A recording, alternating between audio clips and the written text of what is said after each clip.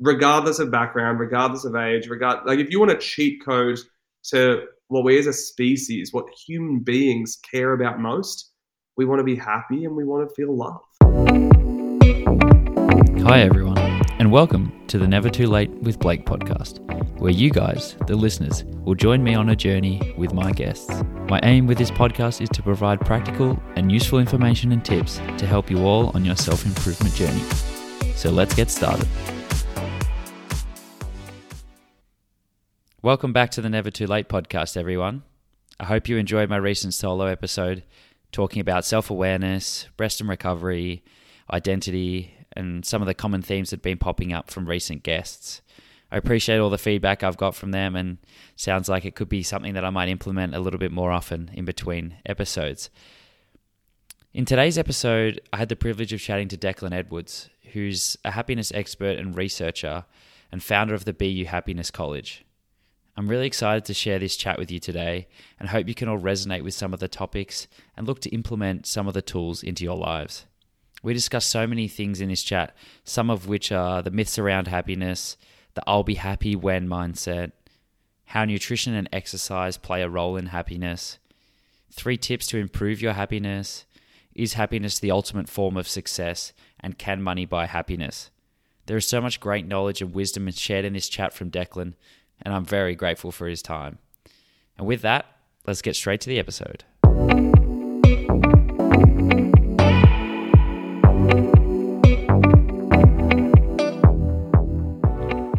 Declan Edwards, welcome to the Never Too Late podcast, and thanks so much for coming on. Mate, thanks for having me. I'm looking forward to it. Should be a good chat. You're a happiness expert and researcher while being founder and CEO of the BU Happiness College. What sparked your passion for happiness? Yeah. So I think a lot of people make the mistake when they meet me or they look into, the college and what we do there. They make the mistake of thinking, man, this guy must have always been happy. Like, this guy just loves happiness because he's a naturally happy person. And that's so far from the truth. I spent a lot of my life really struggling, to be honest, with a few mental health challenges, as well as with just a sense of a lack of clarity. Now, what I mean by that is, I didn't really know who I was. I was too busy trying to be who I thought everyone else wanted me to be. Sometimes I look back on my past and I go, I was a human chameleon. I play the role that people wanted me to be in. But I lost sight of who I was for myself. So, of course, self-esteem issues were a struggle there.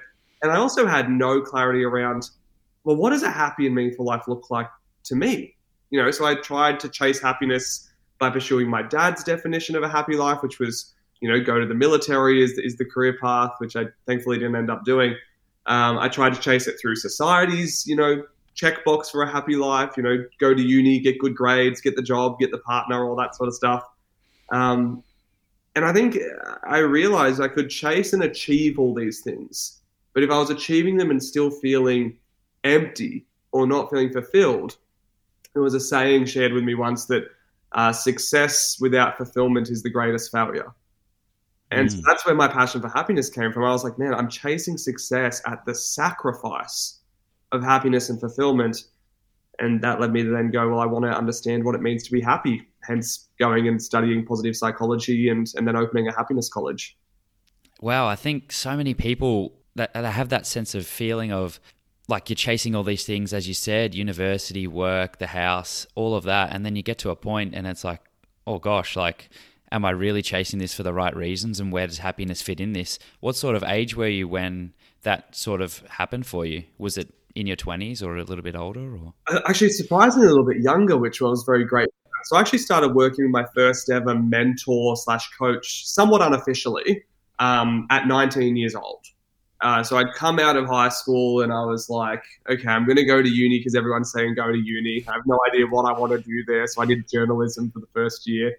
I'd also been struggling quite a bit with body dysmorphia and some issues with my body image and self-esteem, and got stuck on that pattern of, I'll be happy when I lose weight or when I look a certain way, and got there and reached those things and wasn't happy yet. And so I reached out to a man by the name of Sebastian Terry, who runs a project called 100 Things. And he was the first role model I'd ever had of someone kind of asking big questions of like, what does a happy life mean to me? What does it look like to live a fulfilling life? How do I be of service and contribute to other people's happiness? And he kind of ended up like a quasi sort of like big brother-esque sort of role in my life / mentor and coach. And I'm very, very thankful to be good friends with him to this day. And he just started asking me those questions. He's like, what matters to you? What do you want out of life? What's happiness look like? And encouraged me to start writing goals for myself, which I'd never done before. So I started this journey of personal development pretty well smack bang on my 19th birthday. And then I'm still on it to this day. All these years later, I'm still learning and working on myself and having sessions, and obviously professionally now doing it for 6 and a bit years with running the college, and helping other people be more intentional with managing their mind and emotions and their happiness. But tell you what, it was the best thing that could have happened. I was looking around at 19 being like, man, I'm working on these sort of soft skills or human skills, right? Asking these big questions, working on my own mindset and my own well-being. And I think a lot of people don't start thinking about that till their late 20s, early 30s, when they're like, I went to uni, I got the job, I did all this stuff, and I'm still not happy, right? So my opinion, which is biased, is the earlier you can get into this stuff, the better. Absolutely. And that was almost one of the reasons I started this podcast, was because during COVID, I've said this before, but I sort of started listening to some podcasts and started working on myself. And I'm like, wow, I really want to share this with people that I know that haven't really been exposed to some of this information. And so it's grown into what it is today. But I think, so many people are not really, or they don't really think about the big questions, or no one really asks them the big questions, like you were saying about what is your life purpose. And I guess, how can someone go about working through those sort of things to find out what their life purpose may be? Yeah, 100%. And I think you're right in like, how do we even begin that journey? I say to people all the time, like, the start of that journey is learning how to be introspective. So learning how to look inwards to understand ourselves. It's funny, some people come to the college and think I've got this magic recipe or secret sauce for what a happy life is for 8 billion people. And I'm like, guys, I've been studying happiness for close to a decade now. There isn't one. There's not a singular recipe secret that leads to a happy, fulfilling life. But there are skills that are common themes. And one of those skills is learning how to get back in touch with ourselves. We live in a time at the moment where our attention is increasingly being drawn externally, right? Like our attention, like for people listening to this, your attention is literally an economy. Like social media platforms pay a lot of money to keep your attention. Netflix pays a lot of money to keep your attention. So I think we're always drawn external to ourselves, and we're looking outside of ourselves for these answers, right? Or maybe just looking outside of ourselves to just avoid how we're feeling internally. But it's such a good skill to learn to start slowing down and spending time with yourself and actually going, how do I feel about my life at the moment, right? And if there's some gaps there, what do I need to do to address it? And the 2 best ways to do that, if people are listening to this for like practical tips to start looking introspective, meditate and journal. I don't really care how you do those 2 things. I get it that sometimes silent seated meditation is very daunting for people, especially if you have a very fast mind. But start with maybe like meditative walking or mindful walking, or, maybe go to some yoga classes, like do something that's going to help your brain slow down a little first. And then the second one is get your thoughts and feelings out of your head. Because while we're chasing them in our head, it's very hard to understand them. And so writing them down in a journal, or going and seeing a specialist like a counselor, therapist, psychologist, coach, whatever it may be, to talk these things through. Or there's an app called Otter, which I love. It's free. You can talk into it. It's like vocal journaling, and it'll summarize all your entries, and you can go back and look at what's been on your mind lately. So I prefer that because I like to talk my thoughts out rather than write them. Yeah. But if you just start with that, I'm going to take some time each week to check in with myself, to meditate, to slow down, and to journal and get my thoughts and feelings off my head. Tell you what, you're 50% of the way there. Absolutely. Yeah, I think that's something I've spoken about a lot on the podcast, about the impact meditation and journaling has had on me. And nice. I've brought it up a few times, but never really gone fully in depth about how it can be so positive. And it's good to hear it from your perspective. But I guess when people start that process of going introspective, it can be quite scary, I would think, if they haven't done it before. So it's a big step, but I think once you do make that step, then you can really open up to some huge possibilities. Yeah, and I'm glad that you highlight that because, yeah, if you're listening to this and you're like, whoa, that sounds really confronting, you're right, it's probably going to be challenging. We use the analogy at the college sometime of we all have a spare room in our mind where we stuff shit that we're not ready to look at yet. And I so we like go that. through life acquiring stuff that we're like, either I'm too exhausted to handle this right now, or I don't know how to handle it right now because I've never learned those skills, right? Or I feel a bit too daunted to do it on my own. Like, this is a two-person job. I need some help. And if any of those three boxes aren't ticked, our brain kind of goes, I'll pop it in the spare room, I'll deal with it later, which is all well and good. But for most people, we don't bloody go back and deal with it later. Yeah. And so we're just compiling and building up all of this like emotional weight that just sits in our mind and sits on our heart. And, you know, this is where people start to burn out. They feel overwhelmed. They feel emotionally exhausted and drained. They might find themselves having these big emotive reactions and going, I don't get why that impacted me so much. It's like, because you weren't reacting to that thing. You were reacting to all the stuff that's weighing you down in the spare room. In saying that, I don't advise people go into the spare room and immediately try and lift a baby grand piano. Like, you're going to hurt yourself. And so I tend to say to people, hey, yes, do your introspection, but just wade in a little bit and just see, like, learn to check in with yourself first. You don't need to do all the unpacking and healing on day one. And if you are in a position where you can get a professional to help you, like, guide that process and be in your corner, tell you what, like, it's part of the reason why after doing this for so long, I still have coaching sessions. It's just helpful to have someone in your corner backing you, supporting you, keeping you accountable, pointing out your blind spots. And if you are in a position to do that, I highly recommend it. Yeah, absolutely. And that's something I've chatted about before, is the fact that this path or this journey that we're all on of self-improvement, it never ends. There's never an end point. It's just a constant improvement journey. So it matches up with what you're saying. But what are some of the myths about happiness that some people get stuck on, I guess? Yes, yeah, it's a good question. I think one of the biggest myths about happiness that people, it comes up so frequently when I tell people what I do for a living. They go, oh, happiness, that's just that fleeting feeling that comes and goes, isn't it? Like, it's not all that important. And look, to a degree, they're right. Like, there is a form of happiness, which we call hedonic happiness, which is more that joy, excitement, elation. It's more linked to the neurochemical of dopamine, which a lot of us have probably heard of before. You get dopamine when you have, you know, a sugary snack or when you get a like on your social media post. Like, you get a little rush. Yeah. The downside of chasing that happiness all the time, which I think a lot of people accidentally do, because as a society, we tend to categorize happiness just as that form. So we chase that form, right? The downside of it is exactly what people's critiques of it are. It comes and goes real fast. It's got a real big come down effect, so then we want to chase it even more. It's not a real stable foundation to build a happy life off of. But a lot of people don't even know there's other forms of happiness. And so that's probably one of the biggest myths, is that happiness is just that hedonic dopamine-driven happiness. What we want to start looking at when we undertake our journey of living a happier life and working on ourselves to be happier is expanding our understanding of happiness to also go, hang on, what about contentment? Right now, contentment, which is eudaimonic happiness, is so much more linked to meaning and purpose, right? It's so much more linked to good connections and good relationships.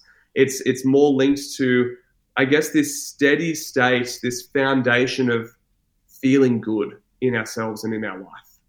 Now, that type of happiness, it takes longer to build, but it stays for longer too, right? And so it's a lot more powerful in shaping our behavior and shaping how we live. And so the first myth I'd like to bust is, like, if you're putting all your eggs in one basket of pursuing hedonic happiness and that rush and that excitement and dopamine, you know, an achievement, you're going to endlessly be chasing because it comes and goes so fast.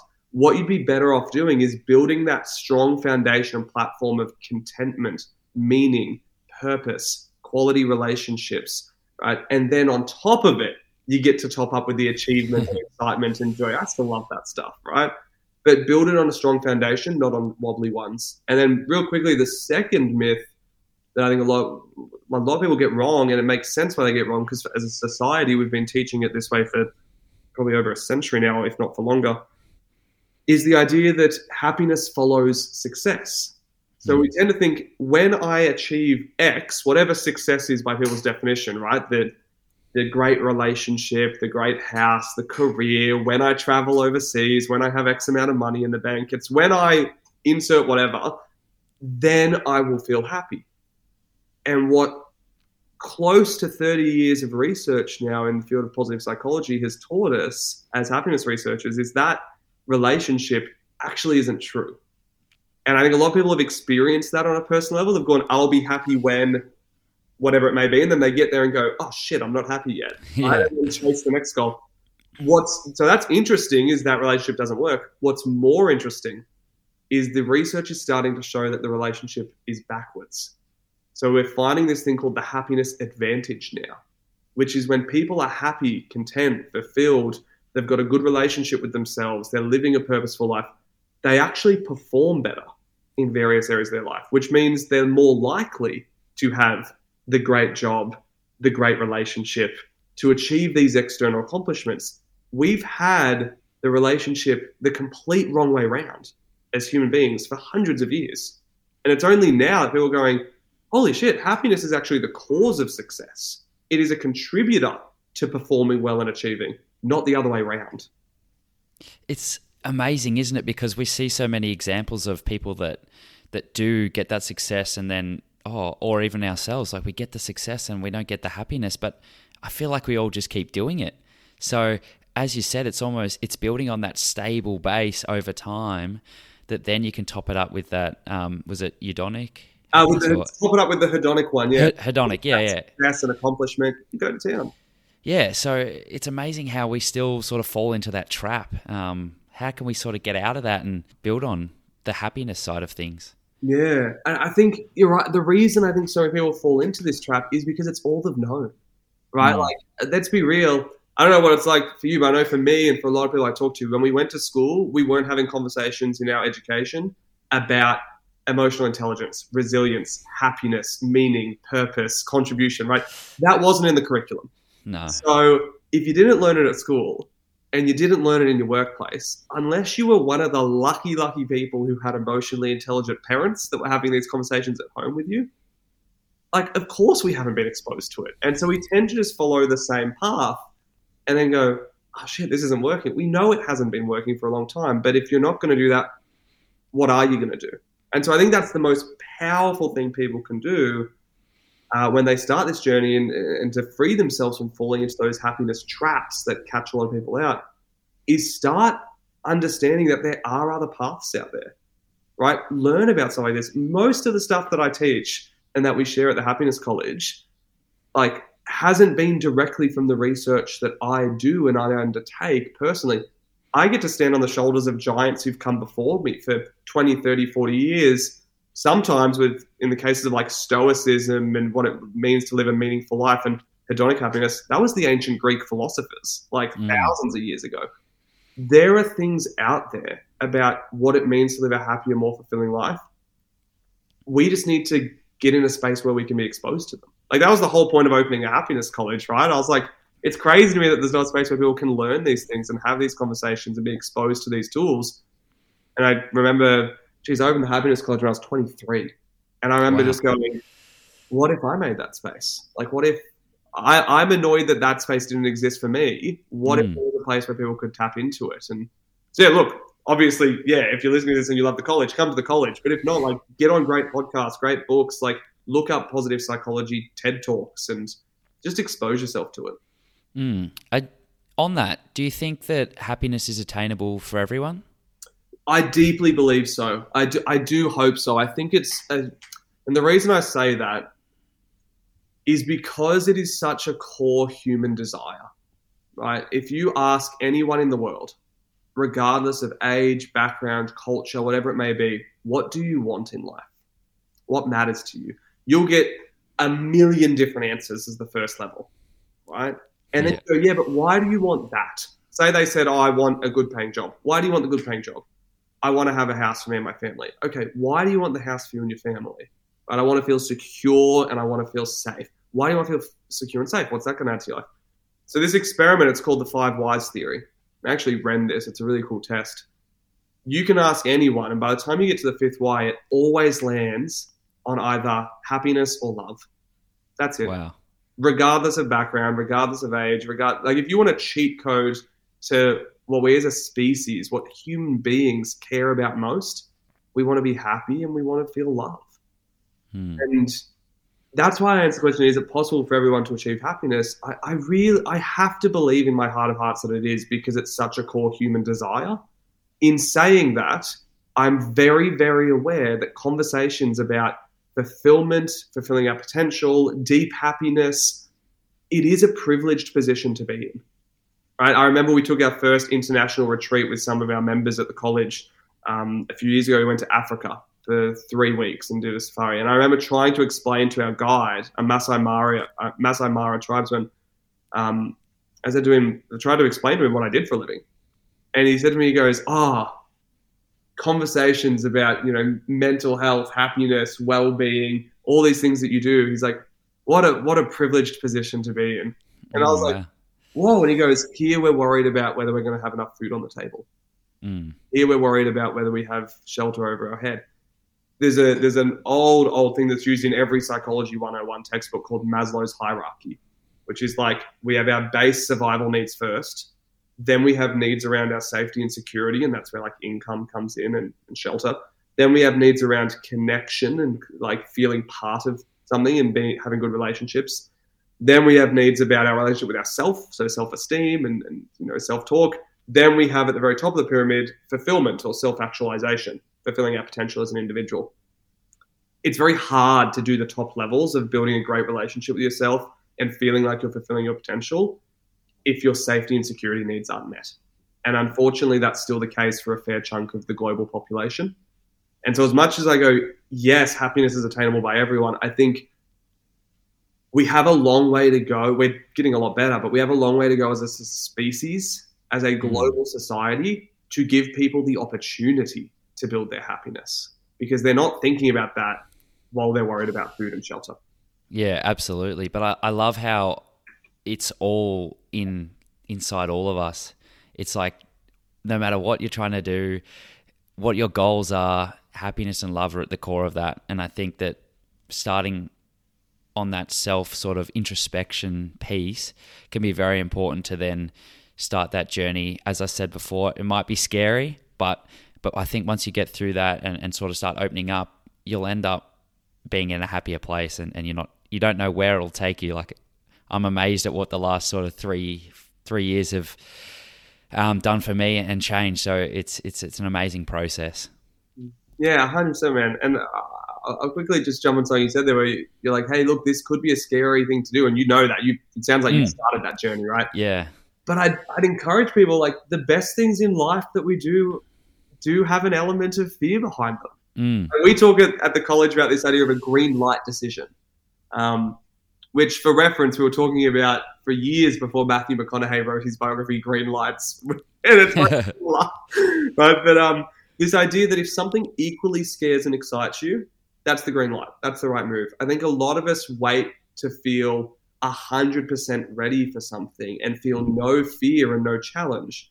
But if something doesn't give you a little bit of fear, a little bit of discomfort, a little bit of, nerves, it's not pushing your comfort zone, so you're not really likely to grow.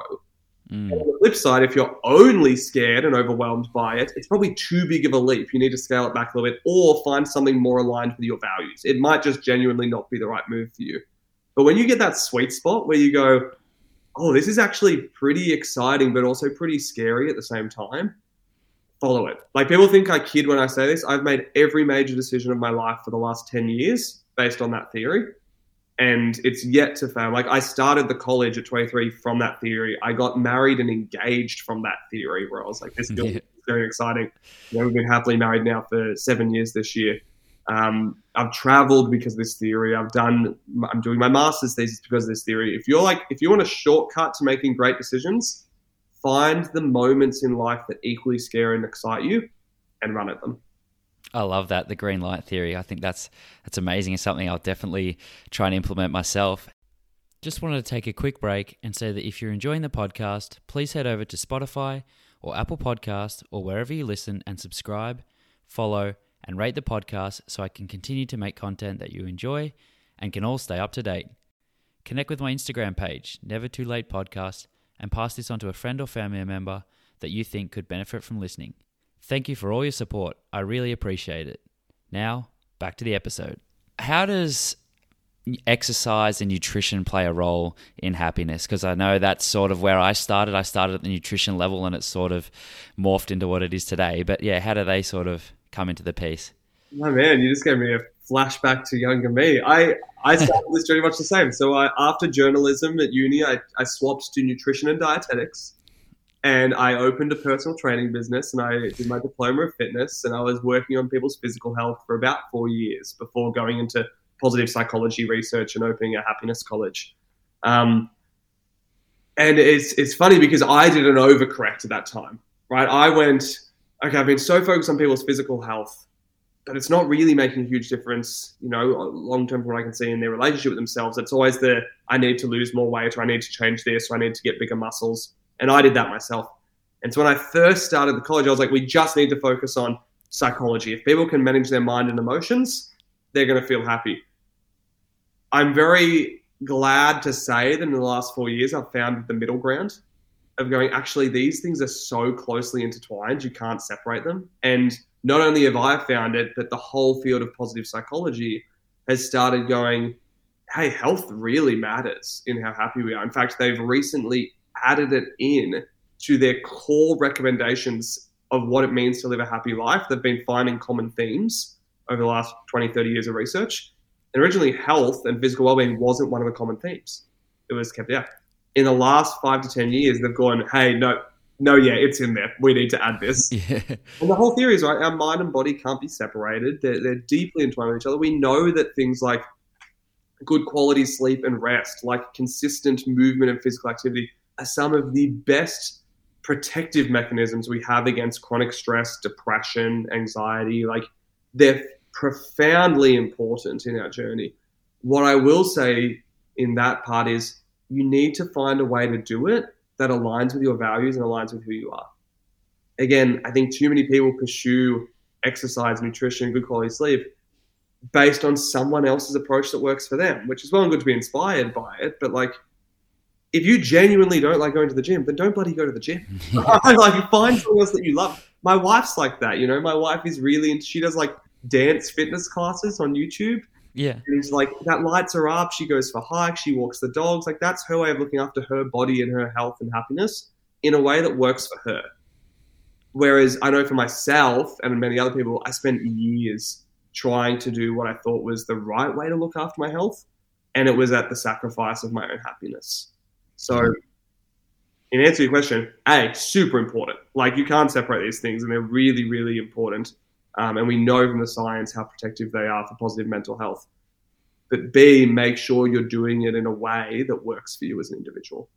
Yeah, I really like that. And then, can happiness be contagious? Once we sort of get this, we start our path and start getting happier and building on it all, can it then be contagious to those around you? Oh man, hugely so. Hugely so. This is why I love it. I think sometimes we think that working on our own happiness is a selfish endeavor. People go, I can't prioritize myself or practice self-care or make time for myself because I feel guilty about it because I could be doing stuff for other people. But what we know, again, from research and from lived experience of helping hundreds of people around the world work on their happiness more directly through the college, like as members and graduates, is that we all spread a ripple effect, whether we're conscious of it or not. Right? Now, what I mean by that is there's this thing called emotional contagion. And you'll know it. Like, when you walk into a room and it's filled with people who are stressed, you're probably going to feel stressed. Yeah. You walk into a room filled with people, who are feeling really angry, you're going to probably feel some anger, right? And so we pick up on the feelings of those around us. And that means we're contributing to that emotional pool as well. We're not just receiving it, we're putting into it. Now, if you want to get more specific around how that ripple effect works, when we work on ourselves, when we get clearer on who we are as an individual, when we form a better relationship with ourselves, when we learn to manage our mind and emotions more effectively, I guarantee you will start showing up as a better version of yourself more consistently.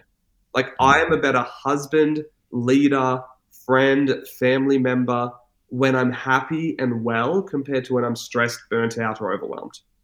It's that simple. And so what a beautiful thing it is to contribute to those around me to go, hey, you're going to get the best version of me more often because I'm taking time to look after myself. And that's why this idea of like working on yourself or personal development being a selfish endeavor is just completely incorrect. It's almost the opposite. Exactly. I think it's one of the most beautiful things we can do. It's literally why we called, so the Happiness College is called BU Happiness College, because we're like, that is the most beautiful and profound gift any of us can give the world. To show up wholeheartedly, authentically, and genuinely as the best version of ourselves. What an awesome thing to give. And we talk about this idea of healthy selfishness, the idea of like prioritizing yourself and your well-being and your happiness and your personal growth. Not at the detriment of those around you, but for the service and benefit of those around you. And then it's almost inspiring for everyone else around you to go, hey, look at the happiness that's like radiating from that person. Like, I want to feel like that. So what can I do to do that myself? 100%. It's funny. We've actually noticed a weird pattern where we've had quite a few couples or family members now go through the college together, but it's literally like a 1-year separation. So one early brave adopter in that family or couple or workplace goes, I'm going to enroll at a happiness college and learn these skills. It's almost like to the day you can track it. 12 months later, other people around them are noticing how much happier and more fulfilled they are. They're noticing the changes behaviorally, and they go, I want a piece of that. And so then they come and enroll as well. And it's funny, we've started trying to predict it now as a team. We're like, when do you reckon this person's partner's going to jump on board? When's their kid coming along for the journey with them? Or, when's their mate going to come along and be part of it? And again, it's a beautiful thing to be part of together. It's this real contributive ripple effect that I deeply, deeply believe that even though we're a team of 6 people based out of Australia, the ripple effect we've been able to create over the last 6-7 years, I hope is moving us towards our vision of growing global happiness. Yeah, that's amazing. And you should be so proud of what you guys are doing. It sounds like something that's really making an impact on a lot of people. And I think it sort of brings me to something I wanted to bring up was I'm sort of big on, through the nutrition stuff, getting to the root cause or sort of finding out why something happened and then trying to be one step ahead and sort of prevent it. With the mental health crisis in Australia, how can we sort of look at being one step ahead of that or start to help people before it gets to the point of having to go see a psychologist or a doctor or get medicated in that way? Yeah, this is a topic I'm deeply passionate about. I'm glad you brought it up. So I want to start by saying there is a spectrum of mental health and well-being. That's for simple terms, let's call it from -10 to +10. Mm-hmm. I think the challenge has been, as we've gone through an age of mental health awareness building, which I think is very important, right? Like, I'm very glad we're having more conversations about mental health. It's out in the open more. It's giving people a space and opportunity to discuss these things and to look at it. My worry is we're getting a little bit stuck as a society just in awareness promotion, and we're not looking enough at mental health action, which is what do we need to do, as you said, to prevent it, to give people the best opportunity possible to improve their mental health. And so what that, leads with, we're just stuck in ways. I mean, I'm going to put it out there. I'm a little bit sick of just seeing Are You OK Day campaigns every year, knowing that that's a not-for-profit that keeps a ton of money in their funding. I put out a report this year of like how much they have in their bank account.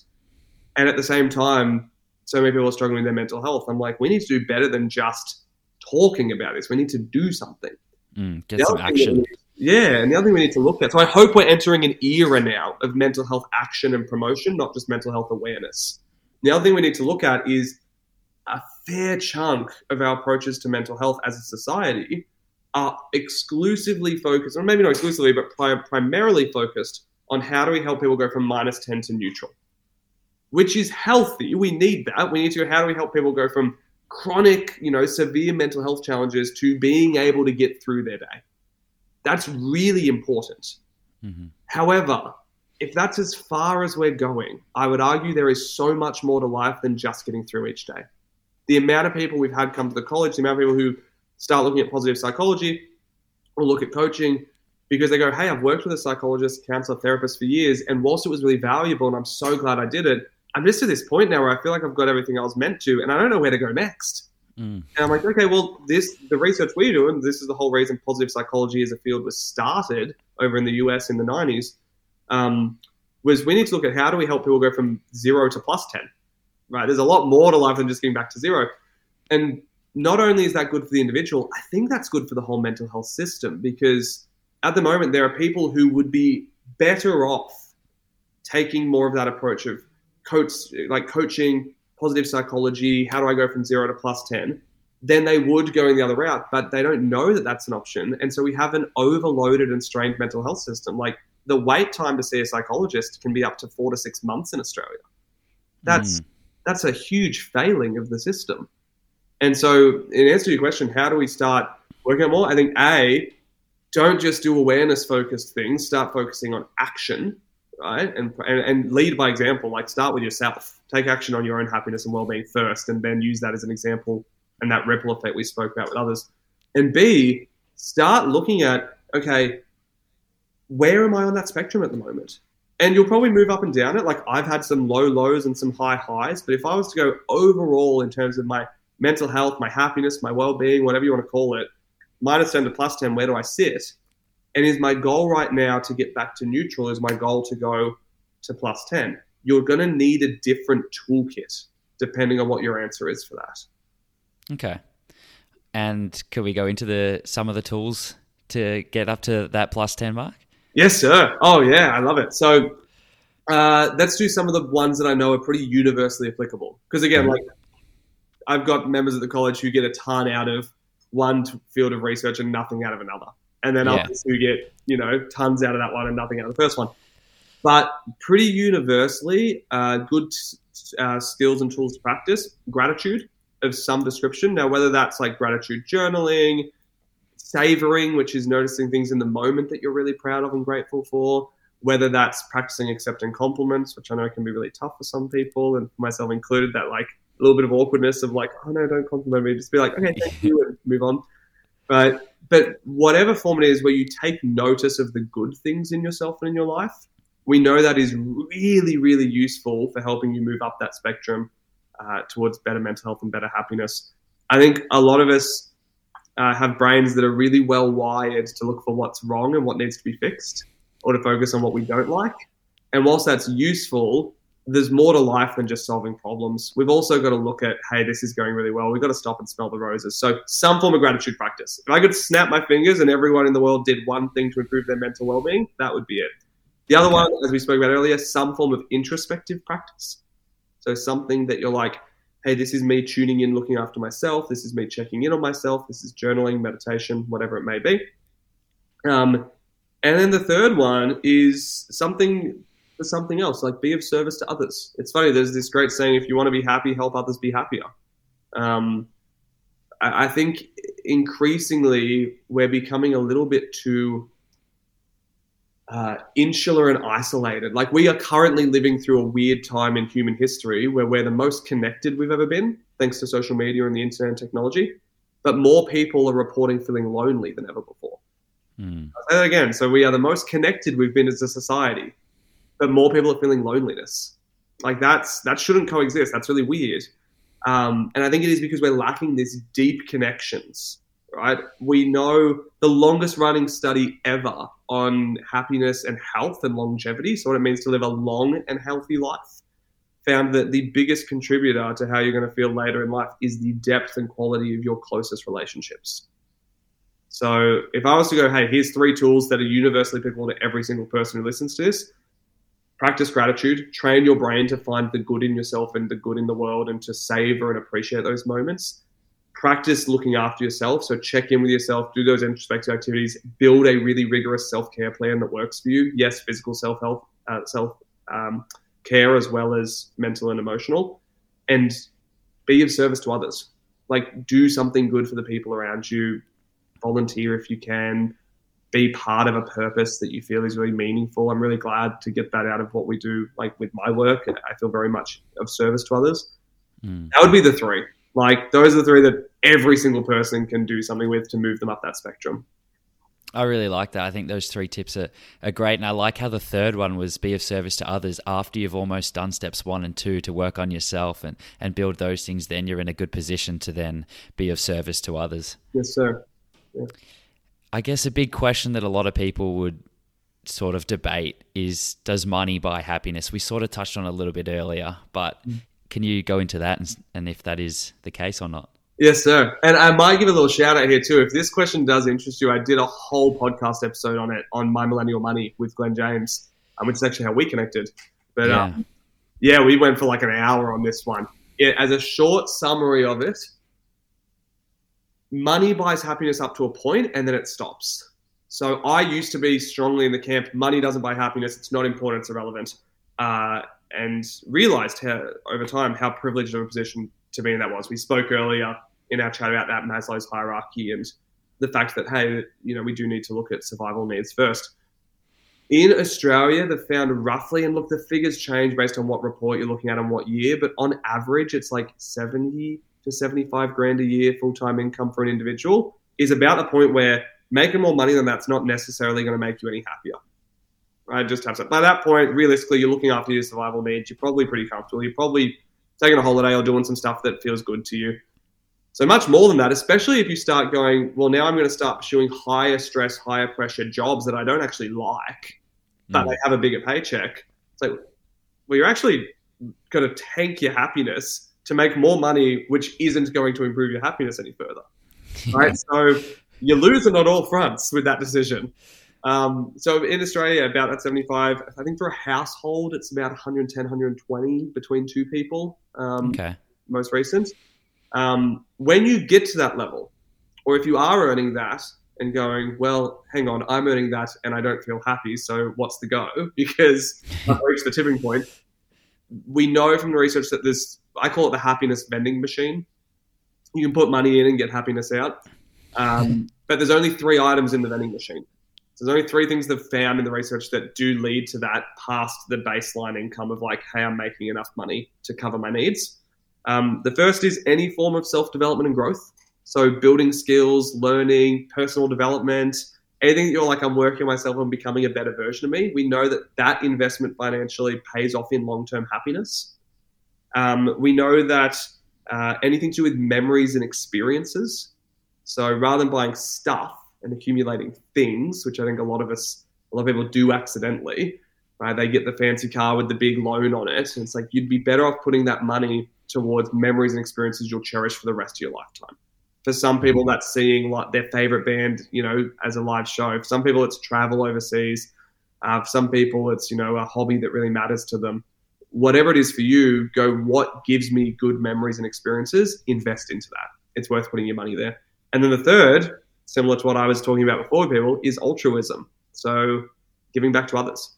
They've found that people who donate, a portion of what they make are actually happier over the long term. We set up the college as a social enterprise, so a percentage of everything we make at the college goes to the United Nations global goals and works towards everything from fighting poverty and hunger to giving people access to clean water to helping people access school and education in remote countries and communities. Because we realize, like, hey, the stuff we're doing at the top of that Maslow's hierarchy is important, but we've got to elevate more people, out of those survival needs situations and poverty to get there. So those are the 3. Like, in terms of does money buy happiness, yes, but only up to a point. Past that, you've got to start looking at invest money into yourself and your own growth, invest money into memories and experiences, and invest money into being of service to others and giving back. I really like that. And I guess with some of those investments, whether you're investing in yourself or on, I guess, the experiences, it's not necessarily getting you don't know what the return might be, but often it's the return's bigger than what you'll think. So, it's a good way to look at that question. Does money buy happiness? And I think it's hopefully clarified it a little bit for the listeners.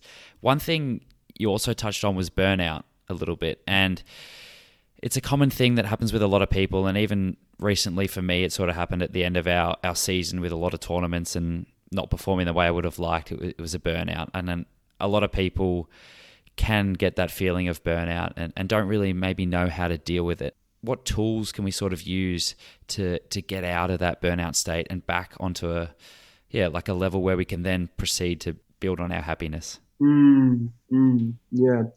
There's a beautiful quote. I actually just ran a masterclass on burnout recently in Newcastle, and we're doing it online the day after we're recording this. So if you're listening, you've probably missed it. But we'll send some resources to or something.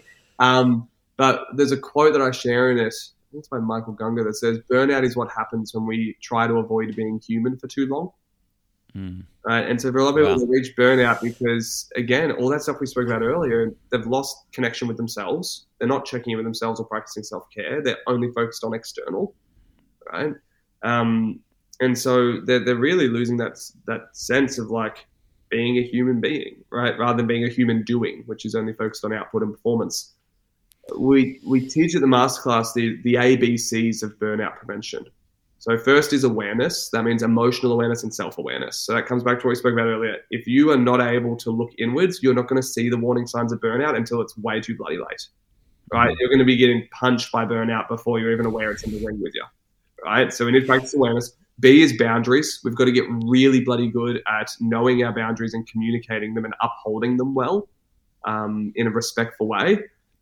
C is compassion towards ourselves and to others, which is giving ourselves the grace and understanding of knowing we're a human being. We're probably going to stuff up sometimes. We're going to drop the ball. We're going to make mistakes. We're not going to nail everything we set out to. We're not going to achieve every goal that we set for ourselves. That's okay. That's part of the journey. But I think a lot of us lose sight of that. And then S for the ABCs is self-care. So we've got to do stuff that fills our cup back up. Again, so often we're pouring from this cup into other things and into others and to these external pursuits. And we get to the end of the week and go, bloody hell, I don't remember the last time I like filled my cup up and looked after me. Of course I'm exhausted. I'm tired, right? So those four kind of need to all happen together, right? So awareness, boundaries, compassion, self-care. If you can master those four skills, your likelihood of getting blindsided by burnout and reaching late-stage burnout, which is what a lot of people talk about when they talk about burnout, you're going to really reduce the likelihood of ending up there. You will still feel some degree of burnout in your journey in your life. It's part of being a human being. But you'll be much better at catching it early and addressing it before it becomes a crisis point. Before it becomes too late. Yeah, it's funny with that compassion piece. I think we can put so much pressure on ourselves to sort of it's almost like this achievement pressure or like chasing these things. And sometimes you just need to step back and just simplify things and just go, you know what? Whether it's like I need an afternoon off or a couple of days or a couple of weeks, whatever it might be, I think we all know sometimes deep down in ourselves what we actually need. But then sometimes we don't actually need that. We need to keep going, keep pressing on, keep doing this. So yeah, that compassion piece is really important. Yeah, I'm glad that resonated with you, man. I think it's one I see a lot with people who are traditionally high achievers, and like myself included, that was when I had to work on a lot. I was very good at achieving things, but not good at giving myself a bit of compassion or practicing gratitude for what I had already accomplished. You know, I was always looking at the next goal rather than going, well, hang on, I've actually come pretty damn far. Yeah, absolutely. I think that's a big thing I know for me, but a lot of people is like you're setting goals for what's coming up, what I want to do. But actually, you don't have a look at how far you've come and the progress you've made. And we all get stuck in that, I think. If there was, I guess we've covered a lot of things today: burnout, the root cause of the mental health crisis, happiness mindset, does money buy happiness, nutrition, exercise. There have been a lot of things that cover the happiness piece and how we can all work on it. Obviously, it starts with, as you said, going introspectively and a bit more from yourself to then build on that and help others. If there was one thing that you would want to leave the listeners with, I know there's a lot we've sort of chatted about, but if there was one little thing that you wanted to leave the listeners with on the topic of happiness, what would that be? Your happiness matters. Take it seriously. I think a lot of people brush it off as a bit of a fluffy concept, but all of this stuff that we've shared throughout this podcast, the idea of happiness spreading a ripple effect and being contagious, the idea of leading by example so we can elevate a whole global community to a place where they can work on their happiness. The idea of happiness being a universal goal of human beings. All of this stuff we're talking about, the idea of the happiness advantage, performing more effectively because you're happy. The root message of all of that is your happiness matters. So act like it. Declan Edwards, thank you for coming on the Never Too Late podcast. I really appreciate it. And thank you so much. I appreciate it too. It was fantastic.